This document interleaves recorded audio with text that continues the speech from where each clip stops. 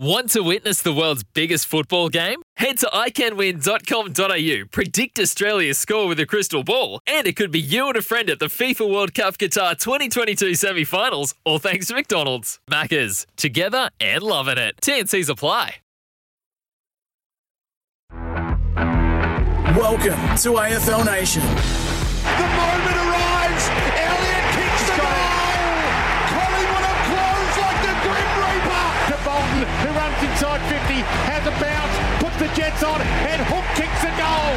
And the Tigers sprint clear, biggest margin of the game. Danaher from 50 metres out leaps into it and never looked like missing. He comes in.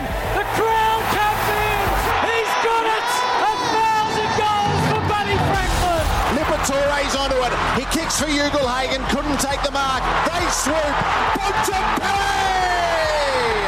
The Dogs are winning. Oh, don't tell me. Caleb Serong on the siren. He turns. He snaps. He goes. Hawkins has kicked 5. Wheels out to the right. Max gives it the lots. Oh, it's raucous at the G now. Demons fans out of their seats to salute the skipper. Welcome to AFL Nation. An electrifying start to the final series last night at the Gabba. The footy, the controversies, the outcome, it's everything that defines September, and it has fueled the conversation right the way around the country, I'm sure, today. From every coffee shop, in every lift, on every plane, there were opinions being offered and debates being had. It'll take a good bit of topping what transpired last night. The next two matches of this final series are at the MCG. It is a return to finals footy for the first time since the grand final of 2019, which boggles the mind and does give context to what we've all lived through across that time. It starts with a second qualifying final, second place third. It's Melbourne versus the Sydney Swans. Gerard Whateley with you on AFL Nation, our Coates Hire commentary team tonight.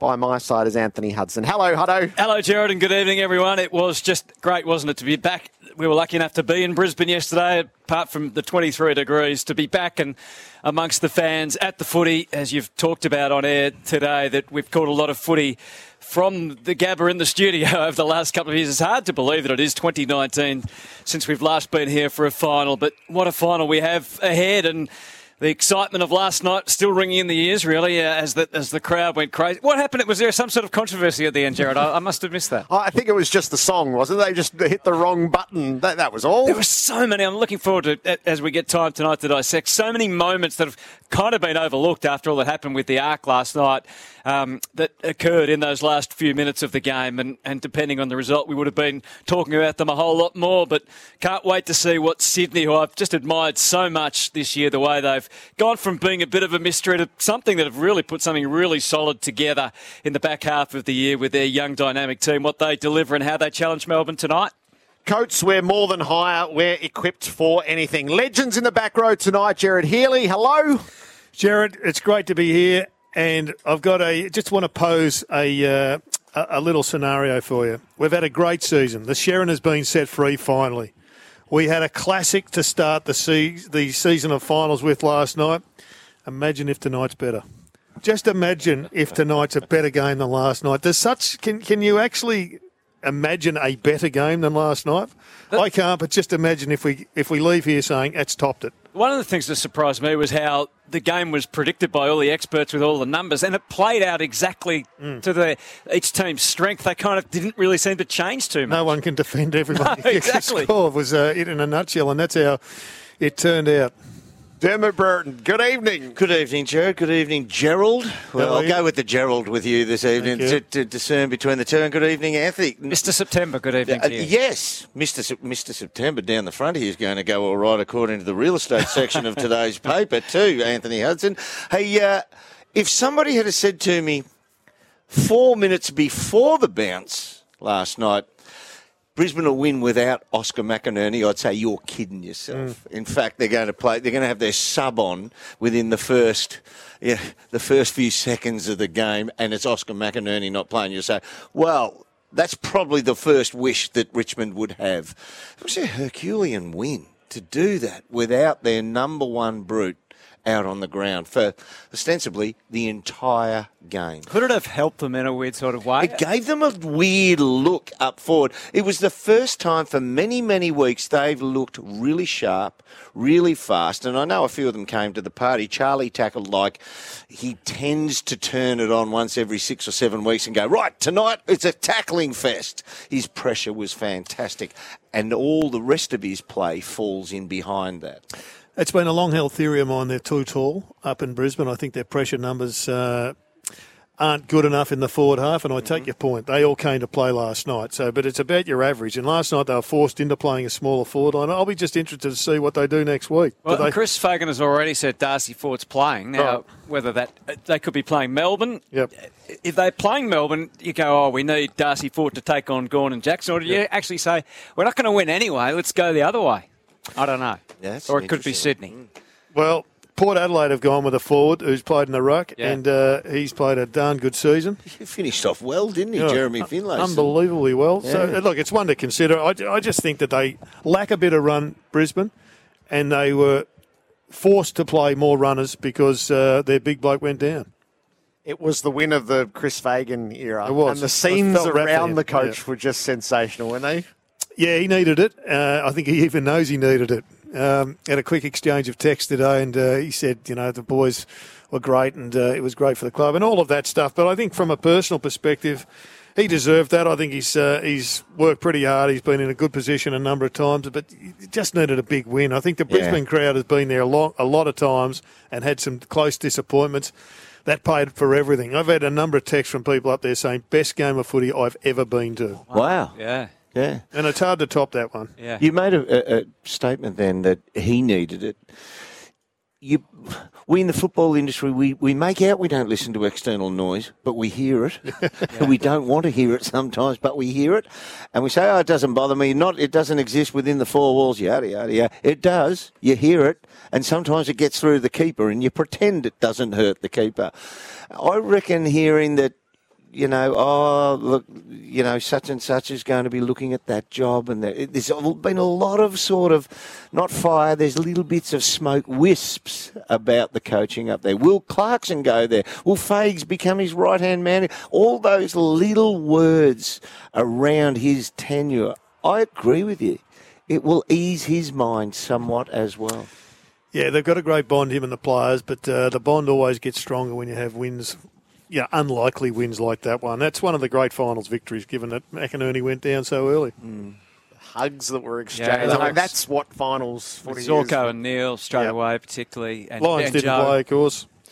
So, they were out. Their midfield was well and truly down with their injuries, Ainsworth and one or two others. Go on, let's give Richmond something. My number one for the night was when young Jack Ross went for the ball, got a head-high contact. Yep. And young, tiny little fellow, mentally blocked on him again, picked up the ball, Baker, and automatically he went into a blind spin to play on because he did just clearly the whistle came late. Yeah. And then he heard the call backed out and went, no, it's on the boundary. He went, no, I don't want it. Now I paid holding the ball. I thought that is the hardest interpretation of that rule I've seen all season. What happens 12 seconds later? The Lions bang one through on the rebound. I thought that was the hardest decision against the Tigers all night. I'd feel... What's that? And then there's the arc at the end. What, the arc? Hardo, you just spoiled it. We've been on air for 10 minutes and no one mentioned the arc. We've got dedicated time to the arc. We should mention there's an AFLW game going on. There's a curtain raiser tonight, or pre this game, with the D's in action. They're 2-5-17 against North Melbourne. 2 straight 12, halfway through the third term. Tom Harley's the Chief Executive of the Sydney Swans. He's with us in the box on AFL Nation. Tom, great to see you. Good evening, gentlemen. Thanks for having me. Okay, Dan. Are the senses heightened coming into a qualifying final at the MCG? Oh, it's magnificent. It only occurred to me, Jared, watching 360 the other day, that there hasn't been a final here since the 2019 Grand Final. And I went to that game, so it was. I walked to the ground myself. I sat down and watched a quarter of the W by myself, and I guess in my role, I'm pretty helpless with what happens out there. But great to be back here. Is it a night? Do you feel optimistic coming tonight? Do you Do you feel trepidation? What's your mood as you come to the footy for such a big occasion? Oh, I think all of those things. I'm, as I say, not involved in the performance of the team per se for the next 4 hours. So I'm a realist as to how much I can control, which is not a lot, but naturally a positive person, and I think I'm sure the boys will acquit themselves really well tonight. Round 12, wasn't it? So it's a long time ago. But to me, I watched the game back during the week. There's a lot of learnings to be had out of that game, isn't there? It was we don't get to play at the MCG very often, and that was actually, funnily enough, albeit an away game, it was a big week for the club.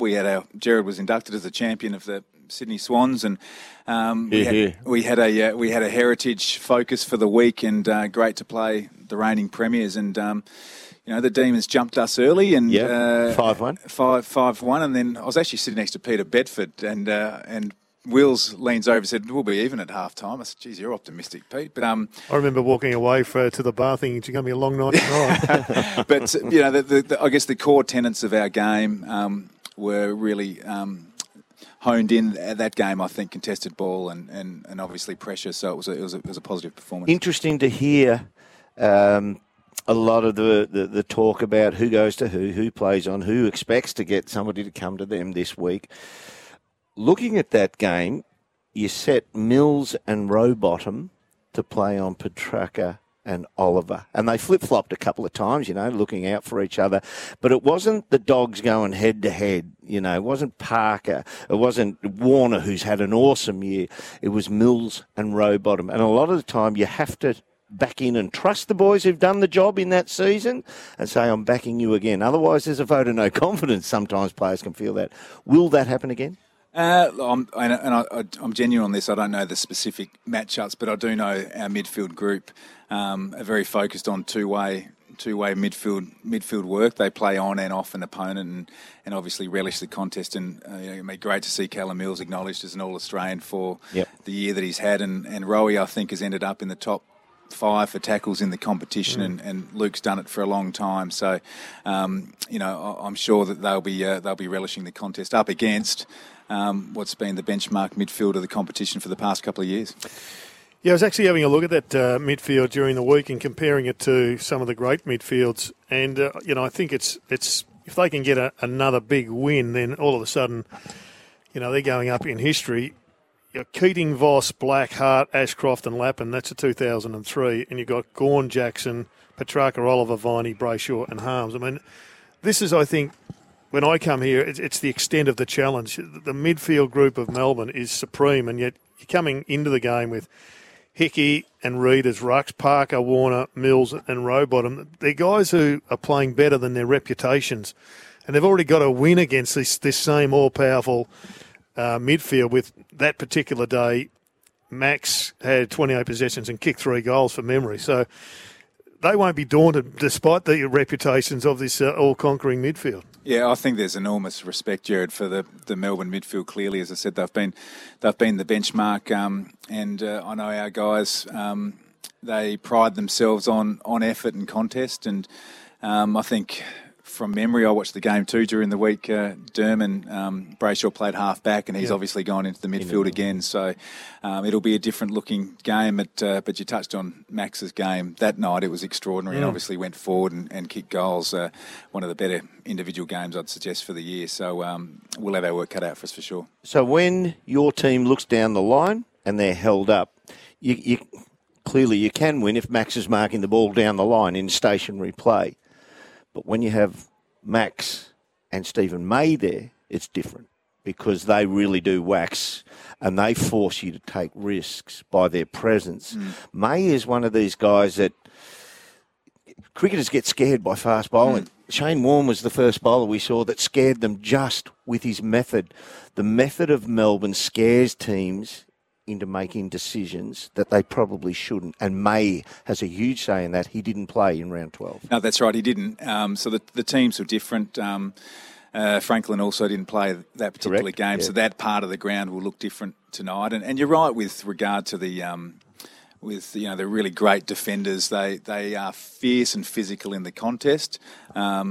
But they also provide, it sounds a bit strange, they provide almost visual pressure when you look up and you see a player. And I'd like to think that we've got some pretty honest, probably more than honest, key defenders who play similar roles as well. But certainly Stephen May's a bit like we speak, Max being the benchmark ruckman. Stephen May is probably the benchmark fullback. So isn't he? if we were to go down and see the whiteboard, and I know you appreciate that you said you haven't been intricately involved in the planning of the team, would we see, steer clear of Stephen May, Max, don't give the ball hang time in their area, or would that just be something your boys know? I think when you're preparing for any game, there's obviously a large emphasis on opposition and opposition analysis, and clearly a focus on what we do as well. I think. I'm not 100% sure what ball movement stat actually is, but it's. I know we rank quite well in it, and to the eye, we can move the ball around well. So I'm sure that D50 we'll play to away. F50. I figured it must have been that, but we do. That's obviously a strength of ours as well, and I'm sure that'll be front of mind for the boys as well. Tom, 2 years ago, yes, we were beset by COVID. And the Swans, given their structure and how they operate as a business, were hit pretty hard because it's very much a spectator-based financial result. I saw during the week 55,000 members. How's the club responded? How has the business responded through the first year post-COVID to a degree? Yeah, look, we have a unique model. We're very reliant. I mean, all clubs are reliant on, let's just call them bums on seats. We are very reliant on bums on seats with our arrangement we've got at the SCG. So when those taps are turned off, it was difficult, and we posted a $6.1 million loss. We needed to reset the business from that point of view. We needed to focus on yield per membership as much as tally. So we made some structural changes internally. And like all clubs, I guess, from a performance point of view, the soft cap reduction was $3.8 million. And we made significant... The turnover in our footy department, from, say, 40 full-time heads down to 30, the 30 who remained, 55% of them were new as well. We made significant change. So we took it as an opportunity, as challenging as it was. And obviously from the players' point of view, coming through as a younger team. So, but we are relying as a business model on bums on seats, and what drives bums on seats is footy performance. So we'll always be a footy performance first football club. So how is footy going in New South Wales from a umbrella point of view then? Yeah, I've got a real passion for it. I worked for the AFL up there when I first moved to Sydney. Now have kids playing it in the local junior leagues. COVID was very difficult, like it was down here. One of the unique aspects, and Gerard would know this, the unique aspects of junior football, or community football in Sydney is the grounds are shut when it rains. And even a cloud will shut them. A cloud on a Tuesday will shut it for a Saturday. And to me, that was unheard of. So trying to bounce out of COVID with participation when we've had an extremely wet year has meant that a season, say, of junior footy of 14 games, they've only played 6 or 7 games. Wow. So there are some challenges around that. But in terms of the club, membership's really strong, participation in our area is really strong, and we launched our AFLW season last week and had 9,000 people at North Sydney Oval. Awesome. It was just extraordinary, and so that sort of group of participants, young girls coming through, is a real opportunity in Sydney. How would you compare John Longmire to Bomber Thompson? Both got great nicknames, Bomber and Horse. Look, actually quite similar in a lot of ways. From a football philosophy, very similar. As a player coming through under Bomber, he was defence first, let's teach the basics right, and ruthless defence, and John's the same. So I would say John's more of a relationship builder than Bomber was, but I also think that's probably the time as well with players coming through. I think Bomber learnt from Sheeds and under Pagan as an assistant coach, and there was let's strike a bit of fear and channel a message through the captain. So I was on the end of a lot of those, but from a footy fundamentals point of view, very similar. You are one of the learned football minds who sits on this side of the boundary, and occasionally we put a microphone in your hand. You're one of the few who's played on Lance Franklin and can now talk about it. And now he's no longer a foe, he's a friend. How's Lance's game changed since when you played on him and what he does now? Well, firstly... And how'd you go? In your own assessment? So I played on Lance Franklin around 22, 2006. and tore my hamstring trying to chase him down the wing, and we got That was smashed at the Cats at the Dome. at the Dome. So I haven't torn a hamstring chasing him since, but he's been obviously fantastic for our club and still such a presence, and he will be again tonight.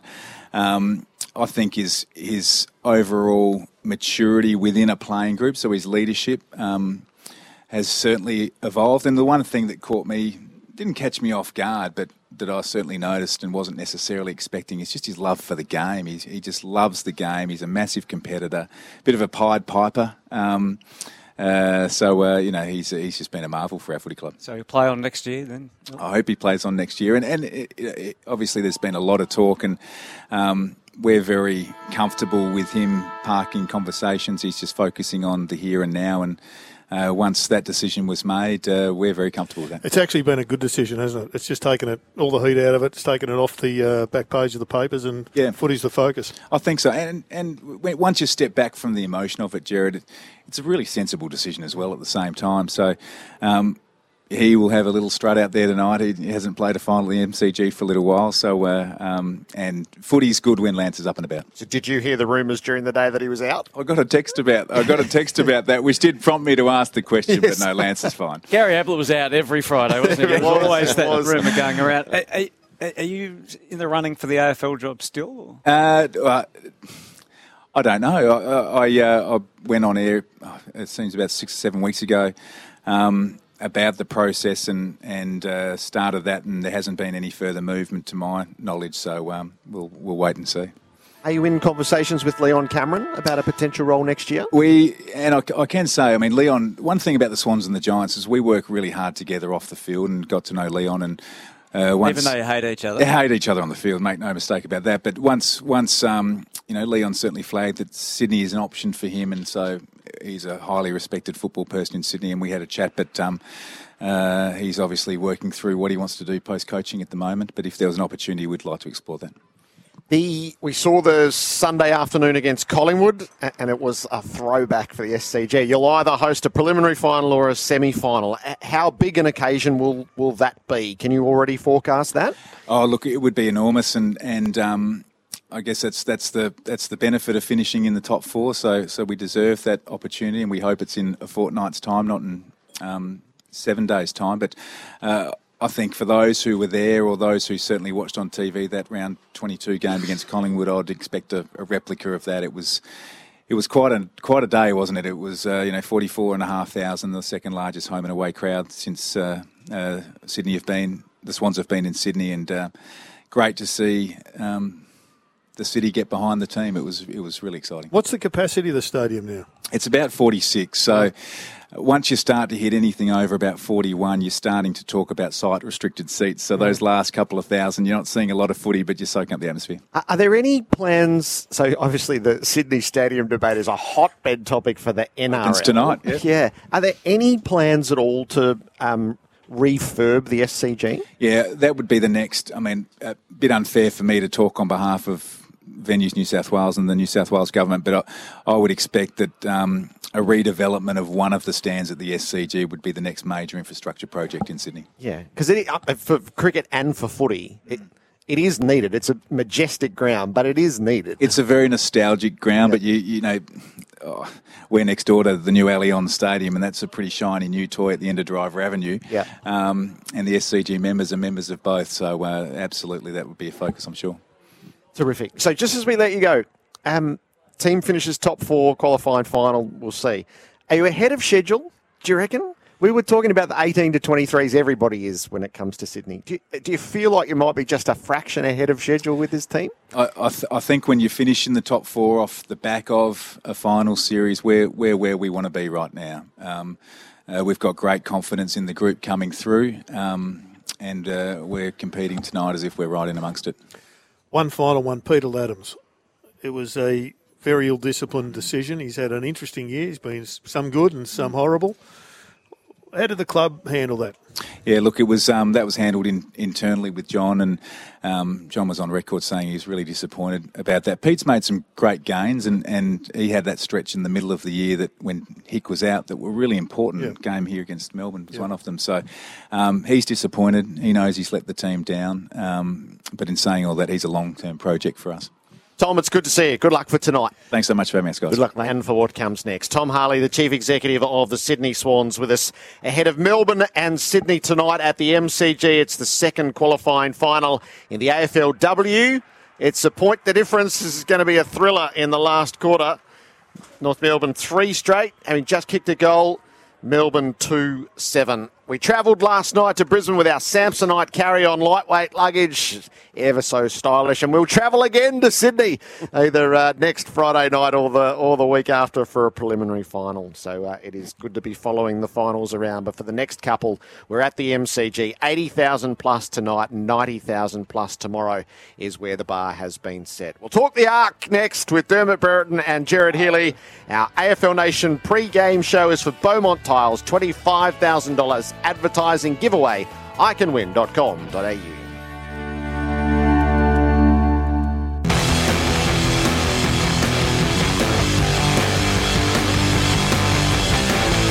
You're listening to the 2022 Premiership season on AFL Nation for Beaumont Tiles.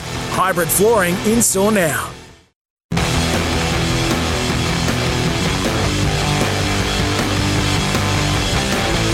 You're listening to the 2022 Premiership season on AFL Nation for Beaumont Tiles. Hybrid flooring in store now.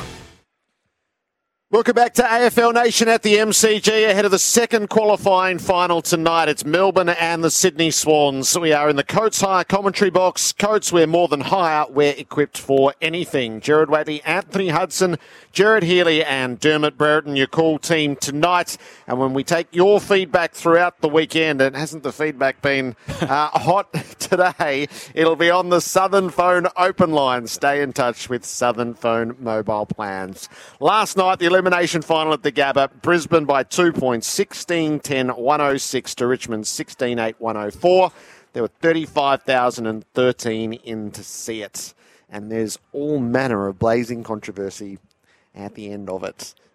Most centred on the Arc. Yeah, I wish Graham Kennedy was here because I think he would have summed it up pretty well. Arc, and I think everybody's been thinking the same about the Arc. I think it's added to the game. I think it's been good.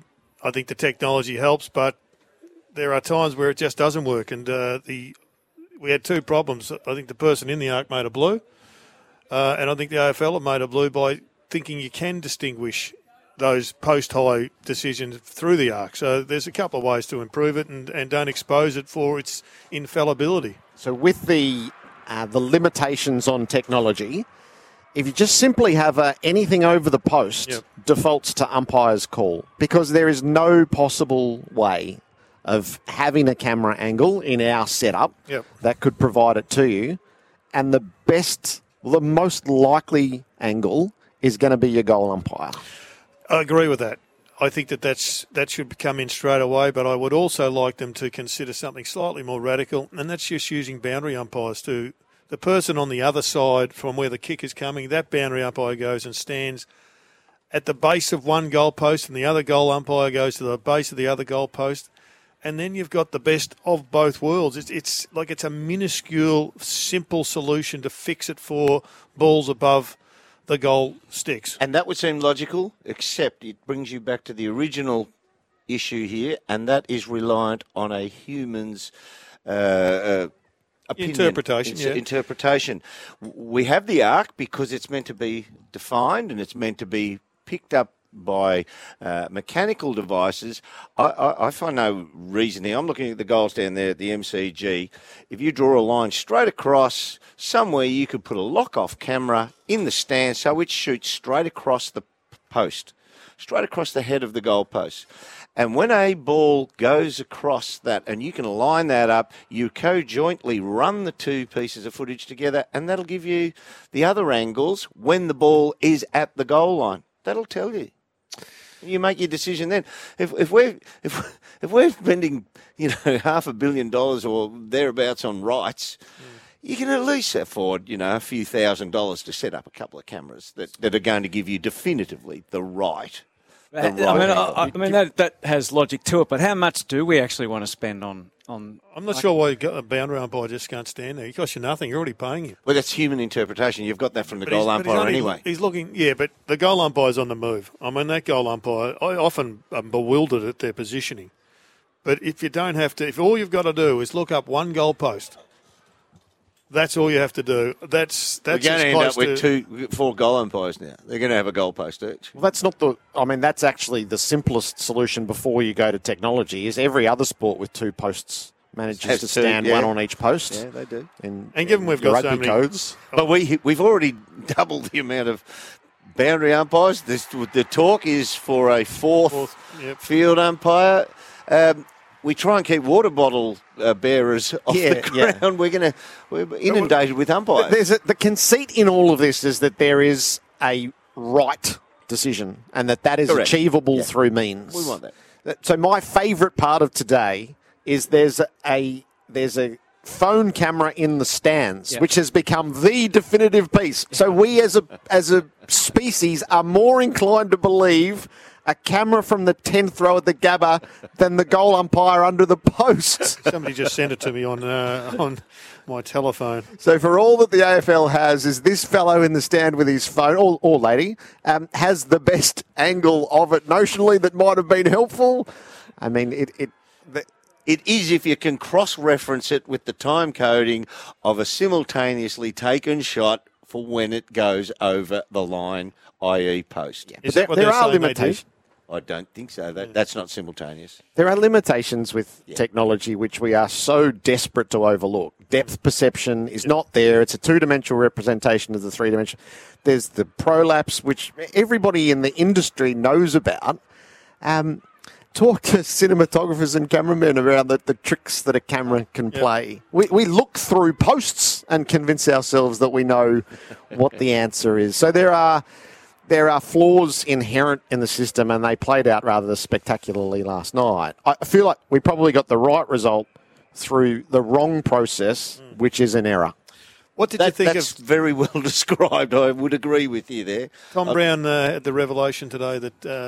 that can't have been right. Sources that he trusts told him that the view and the facial expression of the kicker played some role in it. Now that's crap.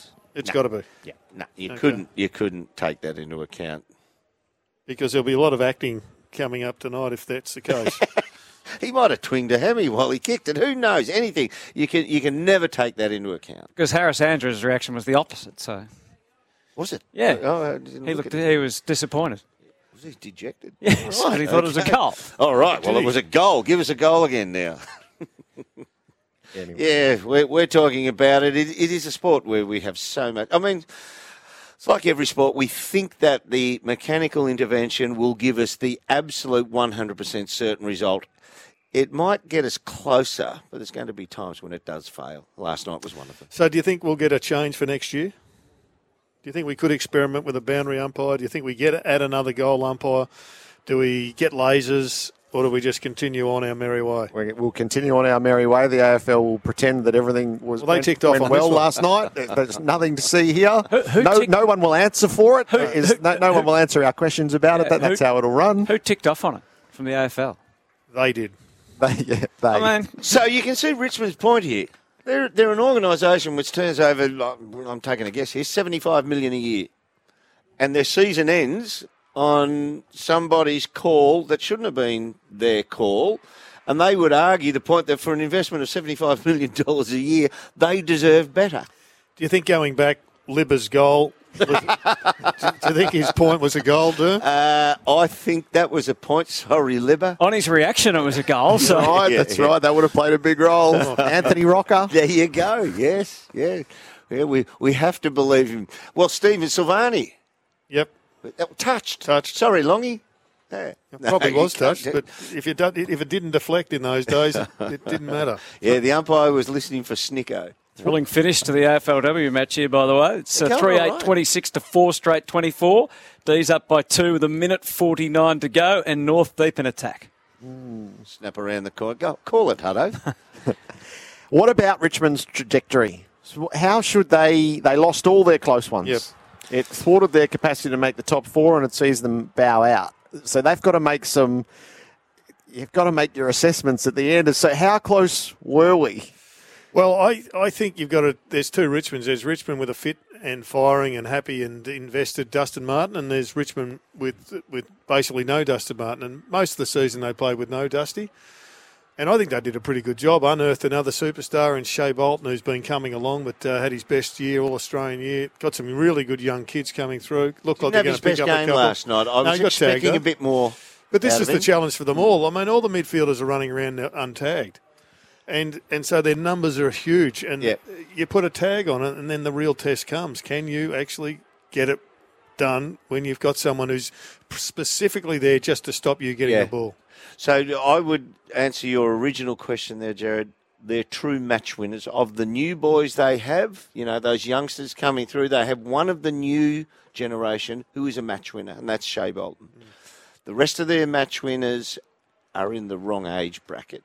So the end, if they still try and reload and come for another one, those match winners are all going to drop off, similar to Hawthorn 2016-17. So are they eighth going up or are they eighth going down? I think next year they're eighth, plateauing one or two spots either way. But I don't know if they can get to the sharp end in a hurry in one season. And if they don't, I think they're then going to go down fairly steeply. I don't know if there's many true champion match winners behind Shea Bolton. I like the look of the kid, Sonsi. He moves beautifully. Needs to find it a little bit more. So does every kid. Cumberland and those boys, they look like they're talented players. But, yeah, their true match winners are in the wrong age bracket for me. Oh, the D's have got, Jared, the D's have held on and got over the line in a tense finish. So they've won 3-8-26 to North Melbourne, 4 straight, 24. Both those sides will be contending come the end of the AFLW season. So that's a win that's worth plenty. We're going to head inside the Demons camp from a men's perspective ahead of this qualifying final in a few moments' time. Score the ultimate listening experience with Sonos. There's game-changing daily, weekly and major prizes to be won. Enter at iCanWin.com.au.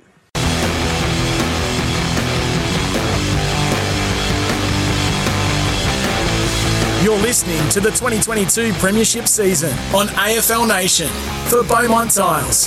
Hybrid flooring in-store now.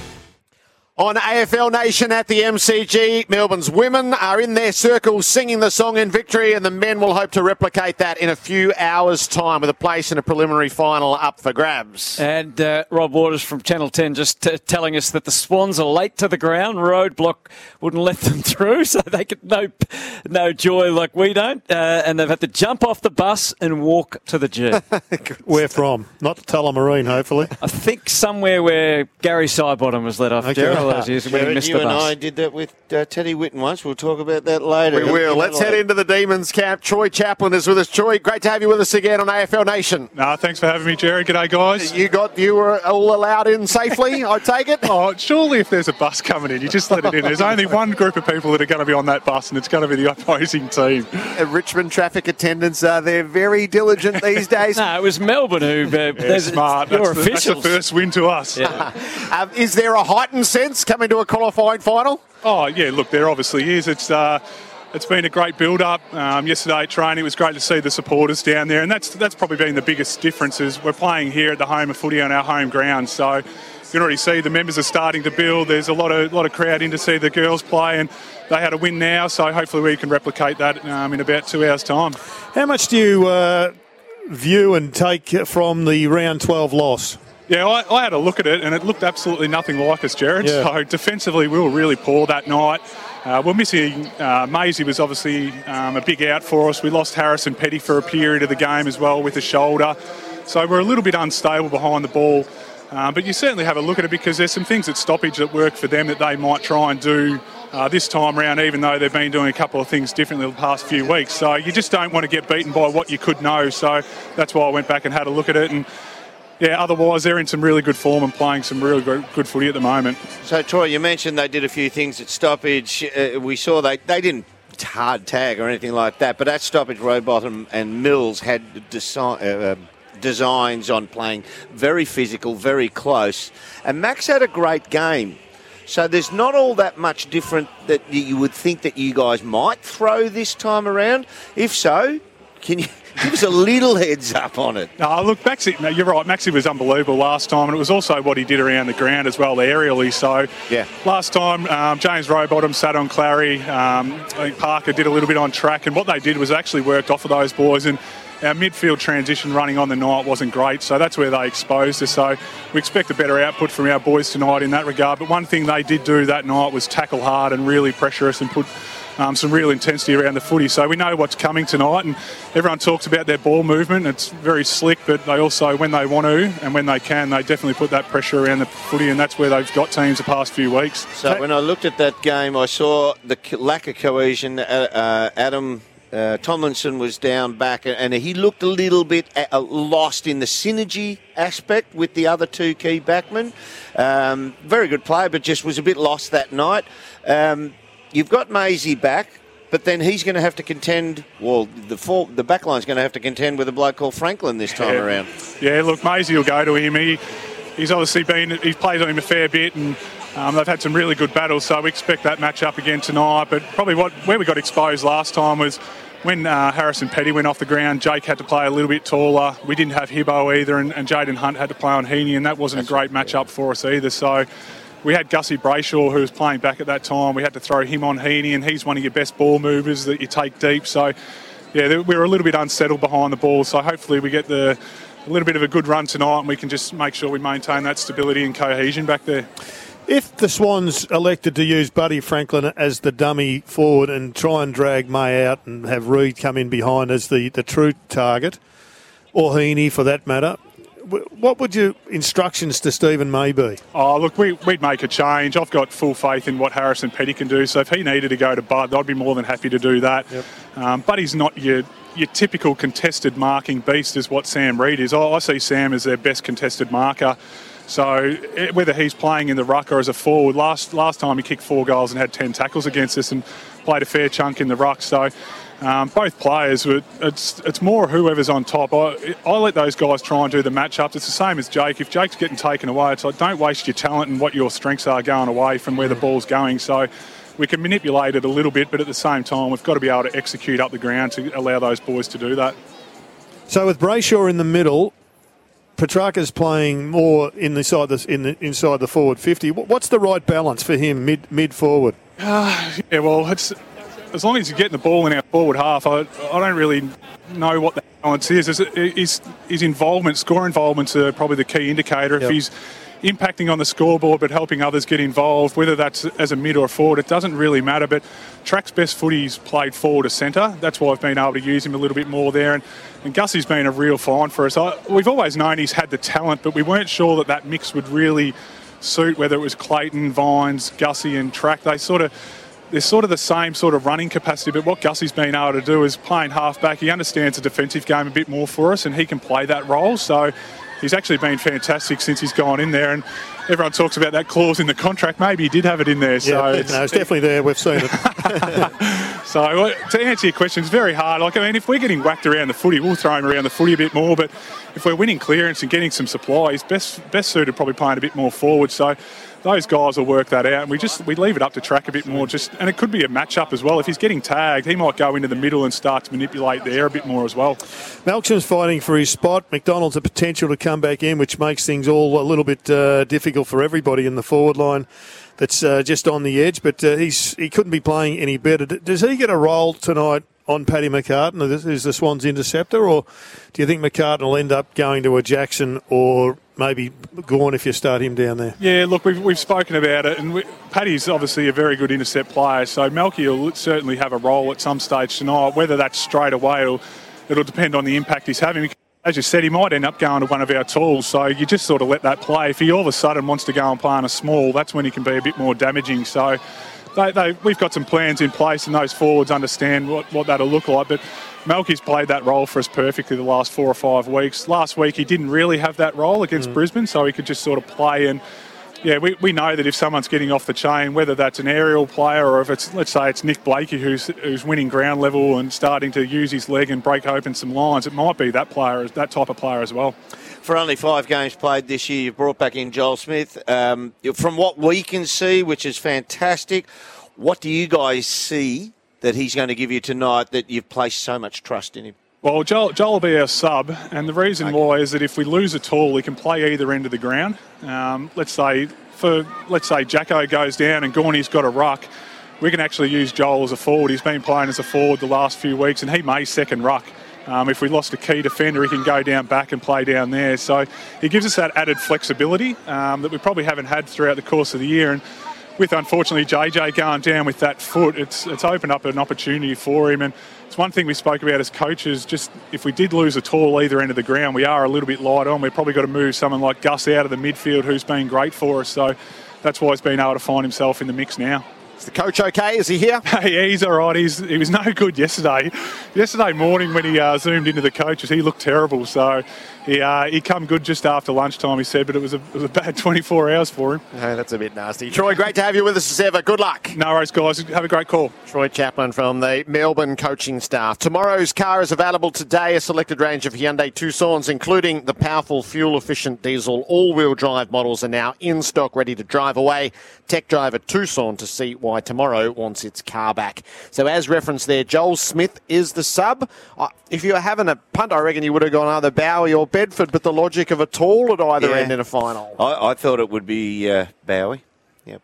And Braden Campbell is the sub for the Swans. He's been part of the warm-up. Our Coates Hire commentary team tonight, Gerard Whateley, Anthony Hudson, Jared Healy and Dermot Burton. Coates, we're more than hire. We're equipped for anything. Some of the other issues that have been kicking around across the day and throughout the week. Ben Amarfio has resigned as the Chief Executive of North Melbourne, so there's the full power shift taking place at the Kangaroos right now. We'll talk about that coming up on the pre-game show for Beaumont Tiles, supporting small to medium builders.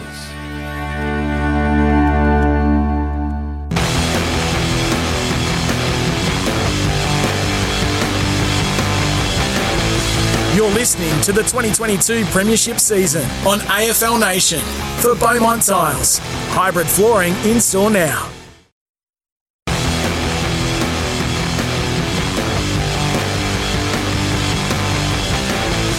You're listening to the 2022 Premiership season on AFL Nation for Beaumont Tiles.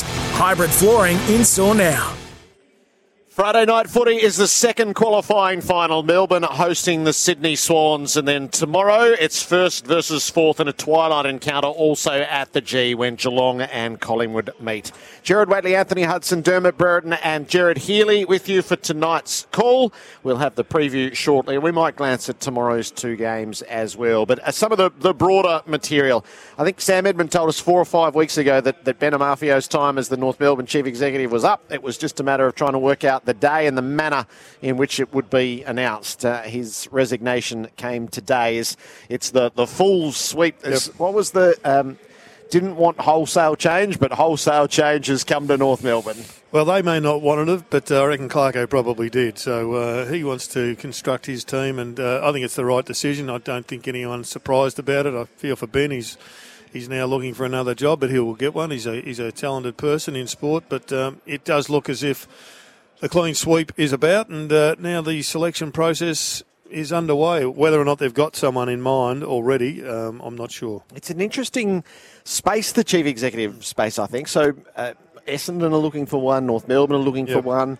I think if you talk to people within the industry, it's probably the dearth position. There just haven't been enough executives trained up to be ready to be in that position at a footy club. Ultimately, what's hurt the CEOs is football performance, not financial performance. And I guess both are within in their remit, but really their skills are more. There's exceptions with Tom Harley and other ex-footballers, but it depends on how involved you've been in putting into place the football people. Yeah, and if Xavier Campbell, for instance, has reputedly got his man in there as the coach, as assistant coach, and the handover from Worsfold, etc. So, I mean, that would then give you some responsibility.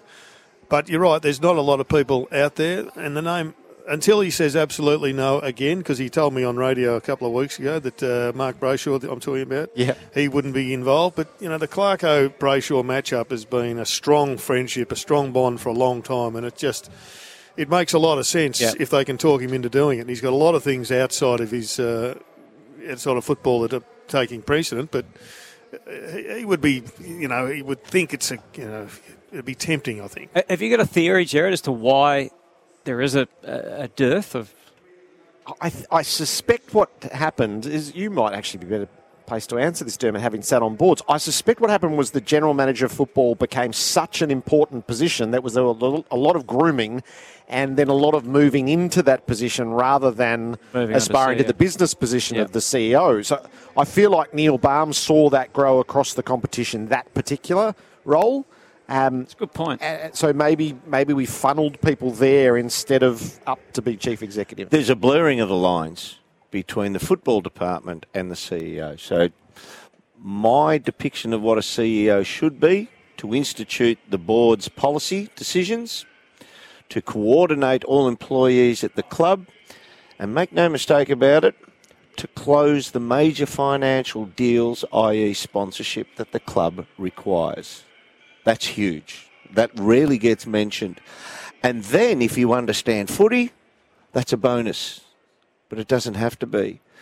As I said, the first three are more important than that last one, understanding footy. Because your football manager, your football department, that's their job. You don't... Then hiring the right people to be that is Jared's point, I guess. Absolutely. Well, that's policy decision, how you go about doing that, and depending on the club, you'll present to the board who is going to be there, because that person represents your football department and they will report to the board. So there's all these, we believe this is our right man, what do you say? And then you come back to them and you talk them through and you talk the situation through. Alistair is such a commanding figure. He's now overriding a lot of the decisions that have been made at possibly every other club by their board in conjunction with their CEO. He now is, if this is his doing, he's now placed himself above the CEO in the pecking order. And that's a tough position to work back from if you want to, at some stage in the future, institute the board's policy which disagrees with the coach. But you knew what you were getting, and this is it. You've got the Emperor, and the Emperor will have his say. And he's clearly into a whole lot of tried players. Is the trade market is now abuzz with North Melbourne sussing out everybody. Mitch Cleary reporting tonight that Cam Zurhaar, not confirmed, but has agreed to terms on a new 2-year deal. So that's good news from that point of view. But you're right, they're being linked with everybody under the sun. And so they should be. They should be looking out there for cheap ways of bolstering that group, because they've got kids. We don't know how good they're going to be, but they're high draft picks, so we assume they're going to be talented, but they need some people around them to help them grow. So think your way through that. They've got kids. We don't know all of them. We don't know which one of them is going to be a star, which one is going to be a 100-game player and a really good soldier. And if you bring in 6 qualified senior players, you've got to drop 6 kids out. Well, someone else. It's a balancing act here as well. I think integrity in selection, like playing kids just to give games into them, never made any sense to me, because... Agreed. You know, what's the point of going out there? You don't get a kick, you get belted by 25 goals, and, it's just a non-learning environment. But the balance is you've got to get enough people in there to make you competitive and get those kids to push these guys out along the way. But some of these kids, if they go for... How do you be polite about it? Alistair, everyone loves success, but Alistair loves the record of success, and he will want more wins than perhaps we assume that if they improve under him next year with the list they've got, they might win 4 or 5 games. He'll want more than that, and the only way he's going to get more than that is with some tried and true senior players, some foot soldiers who can carry out his instructions. They should win. Yeah. That should be a bare minimum, I would have thought. What with their current list right now as it stands? If they bring a bit of talent in there, just a year of another year of development of the players they've got, And if they have a half-decent run with injury... So 5 games. You think they can jump to 5 games? I think that's a minimum. I think that's a huge improvement on what we saw this year, but it's achievable for them. But if you want to win 8 games, like Alistair will want to win that many, you're going to have to put some people in there who know exactly that bin lid size position on the ground to stand on at any one given point in time. You don't want to win 8 games for the sake of winning 8 games, I do. That's a great question and statement.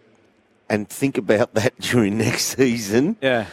If it looks like happening and they're not going to progress more than that. Yeah, you want to win 8 going to 12, not 8. Correct. And stabilising at 8 and just finishing mid-table. So if you're recruiting somebody who's on 150 games who 4 other teams don't want, but you think he's going to get you to 8 games, where's the wise thinking in that? Well, I think the thinking there would be it gets you competitive for a period, but you know he's only going to be there for 2 years, so he's going to be tipped out and he's going to make a valuable contribution. But ultimately your growth is going to come from talent and unexposed talent at this stage, because if they're playing, when they're in the business to win flags, Clarko said that many, many times, it's not coming from the talent he's got right now. So it's going to have to come from trades. But you don't know how good these kids are. You don't know how good some of these kids are. They haven't got enough of them yet, I don't think, a quantum amount to challenge in the top 4. They've got the makings of a ripping midfield. Yeah. Would you be splitting the number 1 pick? I probably would try and get, two lads that are somewhere inside the top 16, 15, 18. So if you put another 2 into there, then all of a sudden your 6 becomes 8. Taron Thomas becomes the player we hope he can be. Simpkin, who won the Best and Fairness last night, did he? And then you've got Davies, Uniacke. And so they've got the basis, and each one of them is something different. So Taron Thomas has got that silky movement. He's got the agility. He can kick the ball. Davies Uniacke is a bull in there, and they're probably going to have Greenwood again for another couple of years, another 44 games, and he'll be one of those senior anvils in there that you just keep banging away at him and it won't bother him. So I reckon they've got a really good midfield. They are screaming out for a legitimate second push into first string key forward who can mark the ball and make the opposition say that's a mismatch. We can't cover him while our best man's on Larkey. Yeah, first step was screaming for it. Re-sign Zurhaar, and it sounds like they've done that. So Cam Zurhaar's been there while Larkey. He's a third stringer. Yeah, no, I agree. And people are saying, well, this is a huge thing. It's great that he stays, but he's not getting it done now next to Larkey. So there's somewhere in between those two. There's got to be somebody who pulls the ball towards him so that the backman just can't lay off and keep spoiling Larkey. Jared, you asked the question off air. Tom Mitchell, it seems as if Hawthorn are happy for him to explore. They're actively, I think, happy for him to explore. Is that good for Hawthorn? Is that the right call for Hawthorn Durham? And that question you posed, which club? I mean, it's fascinating, isn't it? Which club, if they do a generous trade so they don't have to give up too much? I don't know which club. I don't because he's a specialist in many ways. He's still an unbelievably gifted player, but given the game is all about how much you can run, he can only go to a few clubs, because the clubs that have already got a Lachie Neale, for instance, or Matt Crouch for another one, you can't have 2 or 3 of them in your midfield. I don't think Brisbane could have him, depending on whether Jared Lyon continues to play. But he'll find a home, and he might find a premiership. So, and to answer the first part of your question then, it will hurt Hawthorn, but Hawthorn are an 8-win team. I mentioned the 8 wins a second ago, and he's helped them get to 8 wins. I don't think he's going to be in the team if they turn into a 15-game winning team per season, which pushes them up to the top 4 of the sharp end of the ladder. Newcombe, they've decided that Newcombe's is more important to their future progress than Tom. So it will have short-term ramifications and hurt attached to the decision to leave. But it's probably the best thing in the long run. Yeah, I don't dispute that from Hawthorn. Would he suit Essendon? He's very similar to Merritt, though, isn't he? See, he slows the movement of the ball down. He's wonderful. His number one asset is something we don't give enough credit to. I said, Jared, you know this world much better than I could ever understand it. But I used to know, so the great midfielders, when the ruckman jumped, the great midfielders, it was almost like they could insert their nose into the belly button of the ruckman. They are that close, and I couldn't understand how they could see the ball and gather it in one take from that close. Tom Mitchell gets closer to the ruckman underneath them than any player in the current day right now, and he's got clean hands when it drops to him. That's his number one asset, and then to spit it out. When he runs across traffic and demands you give it to him, and then he runs to the boundary, stops and does a U-turn and then lets the traffic go past him and says, right, I've bought myself some time. What's ahead of me? The forward's already led another 25 metres. He slows the ball down in general play, but his ability at the stoppage is awesome. Yeah, a team that needs that stoppage player, that's the one who should go for him. Well, he's like a Rubik's Cube. You can spin it 100 ways, but there is a solution there, I think, and he's got great talent, and he can he could elevate a side inside the top six to really have some enjoyment. And whilst we're at it, we should acknowledge one of the great midfield games of Lachie Neale's last night because it was spectacular. Every second he was involved, he was as clean as I've seen in the pressure scenario. And I think his running has been under appreciated. Yeah. I think the way he transformed his game in 2020 to kick more than he used to and to have influence on the scoreboard, had a disappointing year last year, bit of injury. But then to add that running element to this year, it's just amazing. I've loved about it, Hutto, and it's I still say the best midfield season I've seen since I've retired is Chris Judd. Because he got the ball in traffic and exited the traffic and put space between the traffic and himself when he delivered. To do that is extraordinary. I reckon Lachie Neale has said to himself, enough of just the short handball out to the side or backwards, and he comes out the front way. He powers out the front way now, and that's something that opposition teams hate to deal with. And you said every second. He was literally playing every second of the second half. Yeah. Unbelievable. Did not change once. Speaking of which, Rob Harvey. How far? I'll come back to that. Yeah.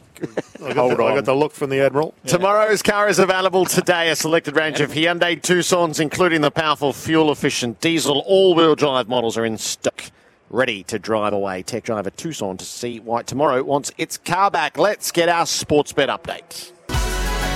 It's time for an odds update. Thanks to Sportsbet. Sportsbet's bet with mates. Gamble responsibly. 1-800-858-858. Josh Jenkins is with us tonight. Welcome, Josh. Well, g'day, Jared. What a game this promises to be. Can't wait for this one to get underway. Melbourne are considered strong favourites, even though Sydney went to the MCG and got the job done earlier in the season. So Melbourne are $1.50, Sydney $2.56. What are we, about 25 minutes away? Clayton Oliver's record at the MCG's caught your eye? Oh, phenomenal. He's had 30-plus in 13 of Melbourne's last 15 games. So you just book him in 30-plus, which I guess 20 years ago would have seemed unbelievable, but he just rolls around and gets 30-plus each and every time. So he's $1.55 to do that tonight. And his wingman, Christian Petrarca, he's had 30-plus in each of Melbourne's past three finals. He's $2.50 to get 30-plus. So I don't know who Callum Mills will go and sit on. I think he'll go and stop one of them. So if you can work out which one, there's value to be found there. Last night was high scoring. It was a rollicking affair. Tonight, do we expect the clamps to be on? Yeah, I expect this one to be low scoring because that's what history tells us. Each of the last 7 games between these two teams at the MCG have all gone under the total match points. The total match points tonight, 160.5. So $1.88 for that to go under because these two teams like to get in a wrestle in a hard-nosed, gritty game. So expect that one tonight. And it's just started to rain inside the MCG as well. Josh, thank you. Go well.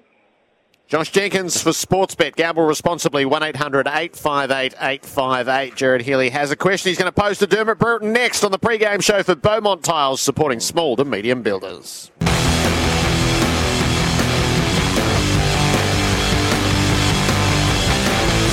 You're listening to the 2022 Premiership season on AFL Nation for Beaumont Tiles. Hybrid flooring in store now.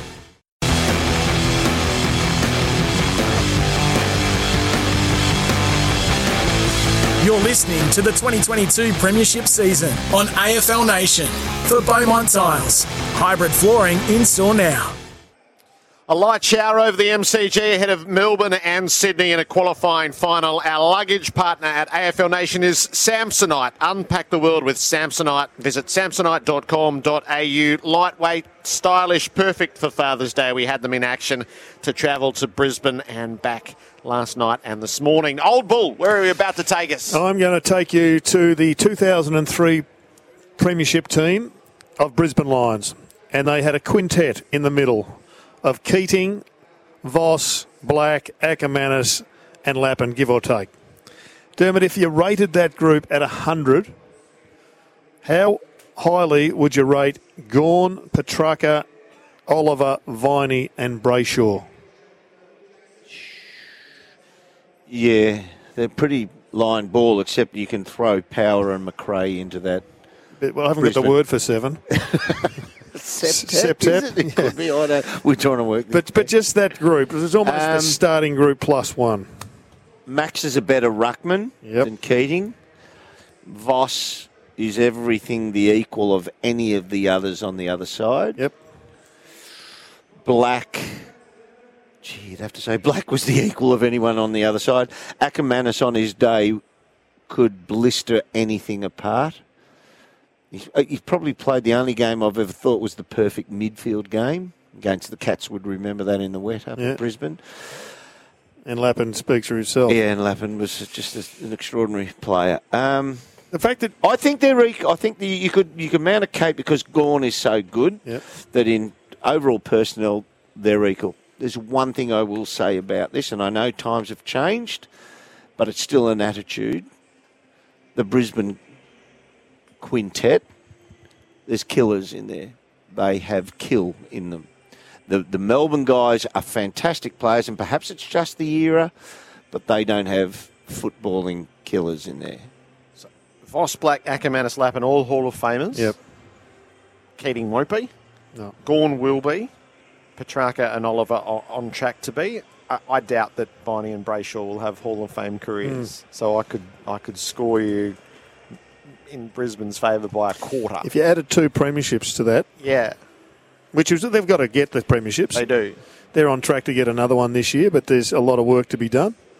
So when I say and kill a killer player, Max is the best ruckman in the comp, and by God, we love watching him play. And that I've seen him several times in the last 2 years. Somebody trapped under the ball, and Max, being the great guy he is and the ball player he is, he comes through and he fists the ball and he spikes it forward, and it goes forward to his team, and they might score that.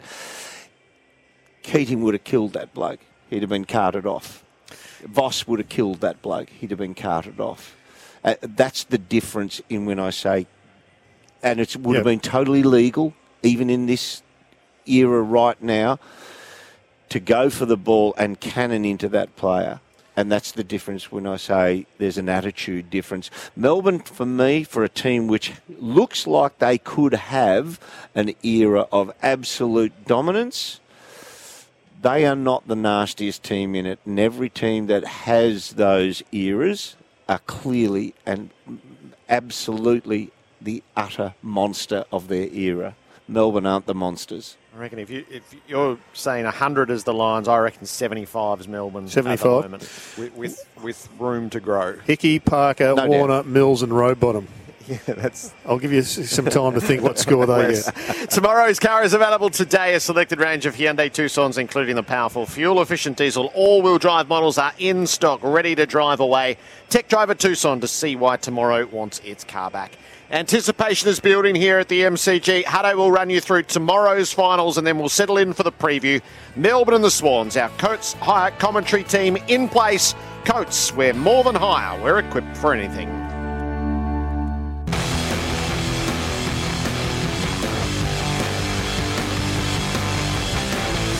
You're listening to the 2022 Premiership season on AFL Nation for Beaumont Tiles. Hybrid flooring in store now. Want to witness the world's biggest football game? Head to iCanWin.com.au, predict Australia's score with a crystal ball, and it could be you and a friend at the FIFA World Cup Qatar 2022 semi-finals, all thanks to McDonald's. Maccas, together and loving it. TNCs apply.